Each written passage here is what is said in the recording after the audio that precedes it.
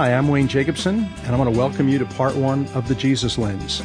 This 24-part series is designed to help people appreciate God's revelation of Himself through the Scriptures. For handouts, PowerPoint slides, extra resources, and video when it is available, please visit thejesuslens.com or the Jesus Lens pages at lifestream.org. It's times like this that I understand why Jesus came before there was all this technology. As much as I'd like to have seen some of His sermons on videotape, He came before we had all this. Didn't even leave us a book, a videotape, an audio tape, nothing. Tonight we're going to do a little bit of a recording of some material about helping people understand how Scripture becomes an important part of our spiritual journey. Unfortunately, after I worked on The Shack, and The Shack came out, and everybody loved it, and I loved my time working on it, I began to hear strange comments from people like, you know what, The Shack is the best story of God's revelation of love I've ever read. Even people saying, I've stopped reading the Bible because I read The Shack. And as much as I enjoy that book, and as much as I enjoyed working on it, I find that comment to be pretty scary to me, because I think the best story of the revelation of God's love in the world is the coming of His Son. It's not a black woman in a shack in Oregon, for Pete's sakes. It was a Jewish little baby and boy and then grown man in Nazareth over 2,000 years ago. And that story and how it comes about in the whole of the Scripture context is an important story for us not to lose touch with.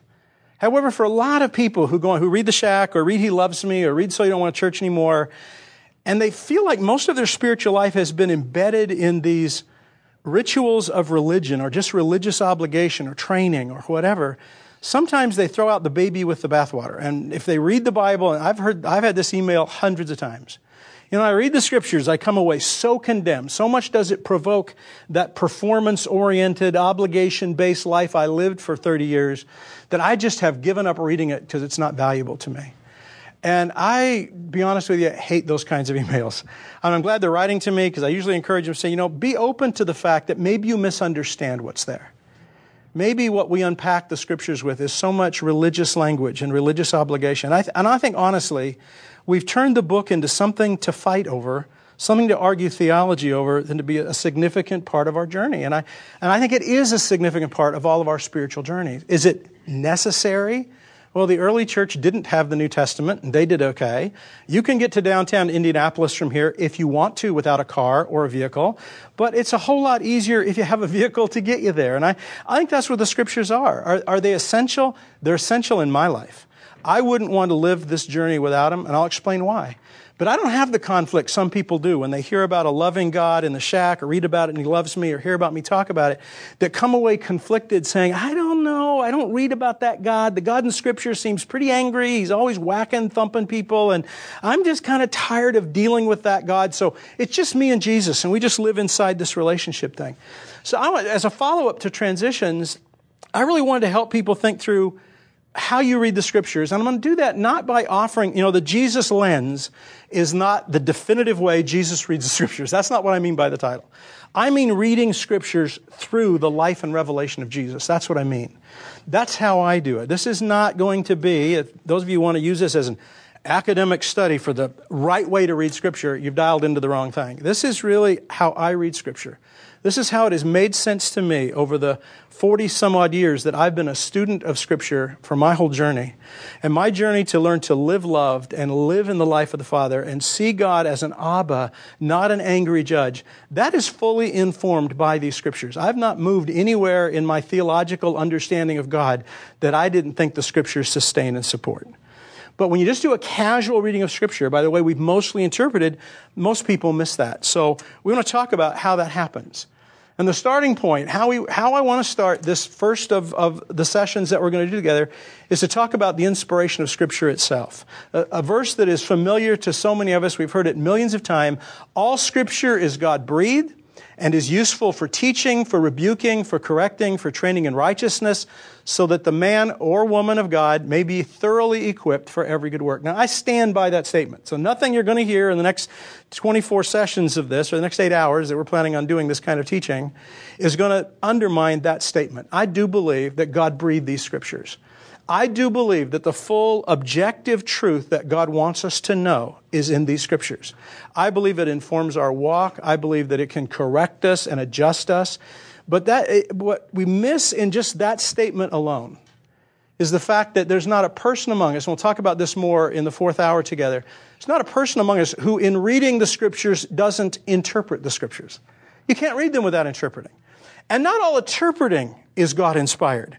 And so not everything that's instructed from Scriptures, even when people, and we'll look at some examples tonight, when people are giving a Scripture in verse, does the Scriptures actually mean what they're saying they mean? And we'll talk more about how we interpret. But I want to start from this platform.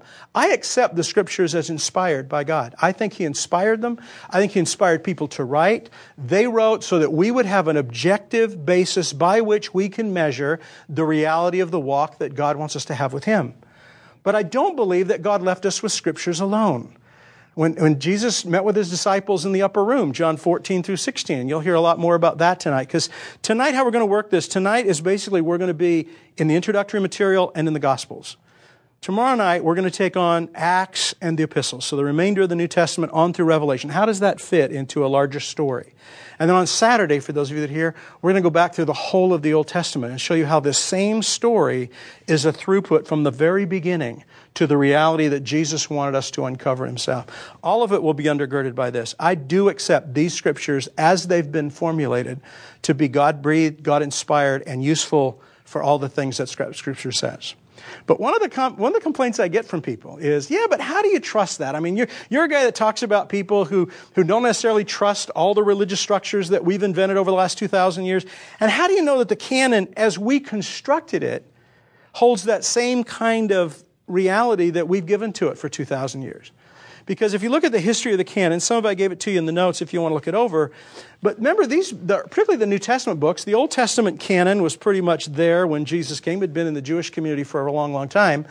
But the Gospels circulated just as stories that people wrote about the life of Jesus and got circulated among the churches. Luke wrote Luke and Acts. That got circulated. It's kind of a history of the life of Jesus and then the life of the church. And then beyond that, we have the letters from the apostles, written to specific churches oftentimes, sometimes written to a given area, sometimes copied and circulated around. But these people didn't have copiers, so anything that was copied and circulated was handwritten somehow and passed on to other people. So these things weren't common among the early church believers. They didn't have all this information. But we do have, as we're approaching 170 years AD now, so we're talking about 140 years after the time Christ was here, enough of these letters have circulated that the early church fathers from a variety of generations are talking about what's in the book of Mark, what's in the book of Romans. They're beginning to talk about these books. And they're talking about how they're informing the church to believe what it believes and to live what it lives. But we're talking about 140 years after Jesus was here. And then by 200 years after Jesus, or 150 years after, just 60 years after Jesus was here, it's kind of people are going to put those books into collections. So they're actually talking about not them as individual books, but now collections of books. But it was another 100 years past that before some of the books got accepted. Early on, there were problems with Hebrews, James, 2 Peter, 2 and 3 John, Jude. Those were books that weren't held in as high esteem as the other books. At the end of 300 AD, Hebrews had gained pretty broad acceptance in the church. But it wasn't until 397 AD, so now we're talking 350 years after Christ was here, before all 27 of these books got assembled into a canon and got figured out, so, okay, these are the Scriptures that we're accepting and putting on par with the Old Testament. And if you know much about church history, by 400 years in, the church has already got some significant corruption going on. It's got some significant priorities that are going askew as it's become a more accepted, larger institution with power that people want. And so a lot of people I talk to go, I'm not sure now, you get to 400 AD, how do we know they got the right books? How do they know they didn't miss something? And so why I accept this canon the way it is, and this is an often used creedal statement that you'll hear today from people. This is an evangelical statement. We believe that the Bible, as originally written, was verbally and plenary inspired, is the product of Spirit-controlled men, and is therefore truth without any mixture of error. We believe the Bible to be the center of true Christian unity and the supreme standard by which all human conduct, creeds, and opinions shall be tried. So that's kind of, if you look at people's statement of beliefs, you're going to find that a lot in what we call the evangelical community. Now, I agree with some of that. There's problems with some of that. One of it, we believe the Bible in its original documents, its original form. Well, we don't happen to have any of those. All those are gone. We've got pieces of things, and some of the pieces of Hebrews we have don't match some other pieces of Hebrews we have, or are marked. Some include passages that aren't in other passages, and so scholars have had to say, "Oh, we don't have the original." But if we had the original, it would be perfect. And that makes a pretty big leap, since that's easy to say since we don't have it. We've got to deal with the book as we have it. And is it inspired? Was it written by men? Yeah, I'm good on most of that. But then you get down to language like, on this basis, all creeds' opinions will be tried. And now we're talking more legal language. It's a little scary for me. But overall, I'm okay with most of what's here. I'm okay that this book, as we know it, becomes the foundation by which we live our faith. And is part of that whole thing we talked about before, about equipping us for every good work that God might want us to do. So why do I accept these? There's three reasons why I really embrace what's here. And this is the second of the three. The first one is I accept the inspiration of the book, and I accept all this because of the test of time. Over the last 15, 16, 1700 years, there hasn't been any other book, any other letter, any other gospel that's kind of ascended into the public domain that has the same ring of authenticity, that fits into the same narrative. There's inconsistencies in how there's Gospels, the Gospel of Thomas, written about the life of Jesus, making clay birds and breathing life into them and flying away. You got things like that are out there, written back somewhere in that time period, but none of them have risen to the level where a mass of people have said, this bears the weight these other books do. And I think that carries an awful lot of weight with me. The second thing is the internal consistency that I see in these books. I see things, and I'll just give you an example, but when you read, as we're going to talk about this, reading the Bible not as a book of law, not as a legal book that we're all supposed to process, I'm going to posit for you in these days that this book is a story of God's unfolding revelation of Himself. And in that story, when you look at it as a story, not a legal book, what you're going to find is the incredible consistency of writers over hundreds of periods of years in very different context, talking in language that's incredibly similar, and also is language that has a forward sense of movement, that this may be true, this becomes increasingly true, now this becomes the way we live. This is a good example of it. Psalm 23, David saying, "The Lord is my shepherd, I shall not be in want." Powerful verse, we all know it well. Then you get to Ezekiel 34, and Ezekiel early on talks about the problems with the bad shepherds. Woe to the bad shepherds. They've come in and harassed my flock. They've come in and done things that have been hurtful. They haven't sought out the strays. They haven't healed up the wounded. They haven't fed the hungry. And so God says in this passage to Ezekiel, so I'm going to get rid of the shepherds. And I've heard this taught in numerous pastor seminars that I've attended over the years. And it's always God's going to get rid of the bad shepherds. And so, you know what? We need to be good shepherds. And if we're going to be good shepherds, we need to do the opposite of everything the bad shepherds were doing. And that's pretty much where the sermon lies. And yet in Ezekiel 34, the fix is not at all, I'm going to get rid of the bad shepherds and bring in good shepherds. The fix is, I'm going to get rid of the bad shepherds and I'm going to shepherd the people myself. My servant David, referring to the Messiah, that there's going to come one now who becomes the shepherd of the sheep. And God's not going to put it in the hands of men anymore. God's going to take it on Himself. And then John chapter 10, you're very familiar. Jesus comes saying, I am the good shepherd, and my sheep know my voice, and they'll follow me, and a stranger they will not follow. And then He says something very, very profound, which we haven't seen fulfilled in our day, at least the way we look at it. He said, and then they will be one flock with one shepherd. And if you look at the Church of Jesus Christ across the world today, I'm not sure we're seeing one flock. We're seeing hundreds of thousands of flocks, thousands of denominations, all believing things, some the similar, some slightly different, all feeling like, yeah, we've got it more right than they've got it. And so at some point you get down and say, well, the reason we have so many flocks is because we don't have one shepherd. When Jesus was in the upper room with His guys, He didn't leave us with a book. He didn't hand the guys a book and say, listen, this is what I want you to follow. What He did give us was His Holy Spirit. Jesus invites us in the upper room discourse into a relationship with Himself as the post-resurrected Christ, with His Father, the Abba that we could know as we've known, as they were able to know Jesus, and this another Comforter, the Holy Spirit that would be with us. And Jesus conveyed that the guidance into all truth wouldn't be a book, but would be the Holy Spirit. Now, I don't see that in conflict with the book, but I do think that informs us to say, well, it's got to be bigger than that. It's not just now we have a legal book so that we can know right and wrong and do what we're supposed to do. Now we've got a text that we can live with that way. But now we really have both a text that expresses God's truth in a story We've got a Spirit who lives in us. And if we bring those two together, then we can find a way that both of those don't work in conflict with each other. They work in concert with each other to help us be informed into that life. And so part of it is we're going to look at that progression, that eternal consistency. And then part of the problems, this is why I think it's a story, and this is why I think the idea that every word was inspired by God in the original documents. Let me just give you a very simple example. The story of the fig tree, Jesus cursing the fig tree. Matthew and Mark both tell the same story. Well, sort of the same story. For Matthew, when he tells it, the fig tree dies immediately. As soon as Jesus curses it, it withers. In Mark, it's not withered till the next day. And if you just read them at face value, you have two very different stories.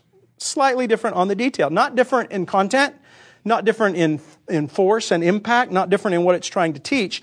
Just different in that we've got a little bit, did it do it overnight? Did it do it immediately? And the text seems to be in conflict. So how do we handle that? Well, the people that believe the original versions are inspired will say, well, if we had the original Matthew and the original Mark, they would be fine. They would line up. But, scribes copying it down the road, somebody changed immediately to the next day. And so now it's just a problem in the text, but it's fine. I wonder if, and here's what I'm going to posit to you, because I don't think Jesus or God leaned over these guys' shoulder and dictated every word to them. I'm really going to posit for you, and as we look at the story unfold, I think you'll come to see it. I hope you come to see it. If it's true, and if it's not true, then I hope you don't come to see it. But I hope what we come to see is, here are men who are inspired by God to write their recollections of the events that they were a part of, to write their insights of things they felt like God said to them. And over the course of the whole of Scripture, as we let Scripture interpret Scripture, we can see, particularly in the Old Testament, some of the things people thought were true of God are even being overturned in the Old Testament. And Old Testament people are saying, no, that isn't true. And then in the New Testament, it's even overturned again. Jesus says stuff like, we heard the ancients said this. Well, I'm going to tell you this. And he lets us know that there's an unfolding story here. And even in the course, and if you go to just not only the fig tree, but go to the resurrection accounts, you've got Jesus, you've got all four of the writers of the New Testament have four very different accounts of the resurrection. They don't have the same people in the same locations at the same time. And it really takes a lot of spiritual or theological gymnastics for a scholar to kind of harmonize all that and make it look like. You got to really force some things. If you just did a natural reading, you'd say, wow, this doesn't sound like completely that all the facts are the same. Well, if God wrote it, they should all be the same. If men wrote it some 25, 30 years later, they may recollect things a bit differently. I don't think Scripture is neurotic about that. I think what Scripture is clear about is He rose from the dead. And in rising from the dead, people saw Him. People saw Him that day. People saw Him later in the day. If one person heard the story differently, because they all weren't there at the same time watching it unfold. Some were running to the tomb to look. They're hearing the story later. And so as we look at who's writing these things and why they're writing these things, I think what we get to relax into is saying, okay, we don't have to make every detail, force it to line up when it doesn't. We can be honest enough to say there are times when it doesn't. But the important things do. The overall Jesus raised from the dead appears to these people, and in appearing to them, their lives are transformed. And so I think within the book itself, and we'll look at more than that, there's also the cleansing of the temple story. There's two events seemingly of that. One early on in the ministry of Jesus, according to John, the week he died, when he was back in Jerusalem right before his death. How did that parallel together? And again, if we're not so preoccupied of, did God dictate this? So if we find one detail out of order, then we can reject the whole book. I think what we find is, no, God's inspiring people to write their recollections. In the sum total of their recollections, we have the truth. So in that sense, of going back then to John or 1 Peter 3 or 2 Peter 3:16, all Scripture is inspired. The totality of this is inspired. I don't know what that means. Every individual verse you can pull out as a proof text and say, that's what God says. And you certainly know you can't do that when you're reading Job. And Job's counselors are saying things that God later says, those are nuts. Where David's saying some things in the Psalms that are brilliant, wonderful, and unpack God in a beautiful way, and other things that we come to see later in the life of Jesus. David had a bit of angst that wasn't all fully redeemed yet. He had a shame issue as deep as the Mississippi River today, which is overflowing its banks. I mean, David had some issues going on. And if we let Scripture, it's not us going through and say, well, I like that from David, I don't like that from David. We let Scripture interpret the whole of it. The whole story makes sense in the way that we get to see God and live our lives in Him.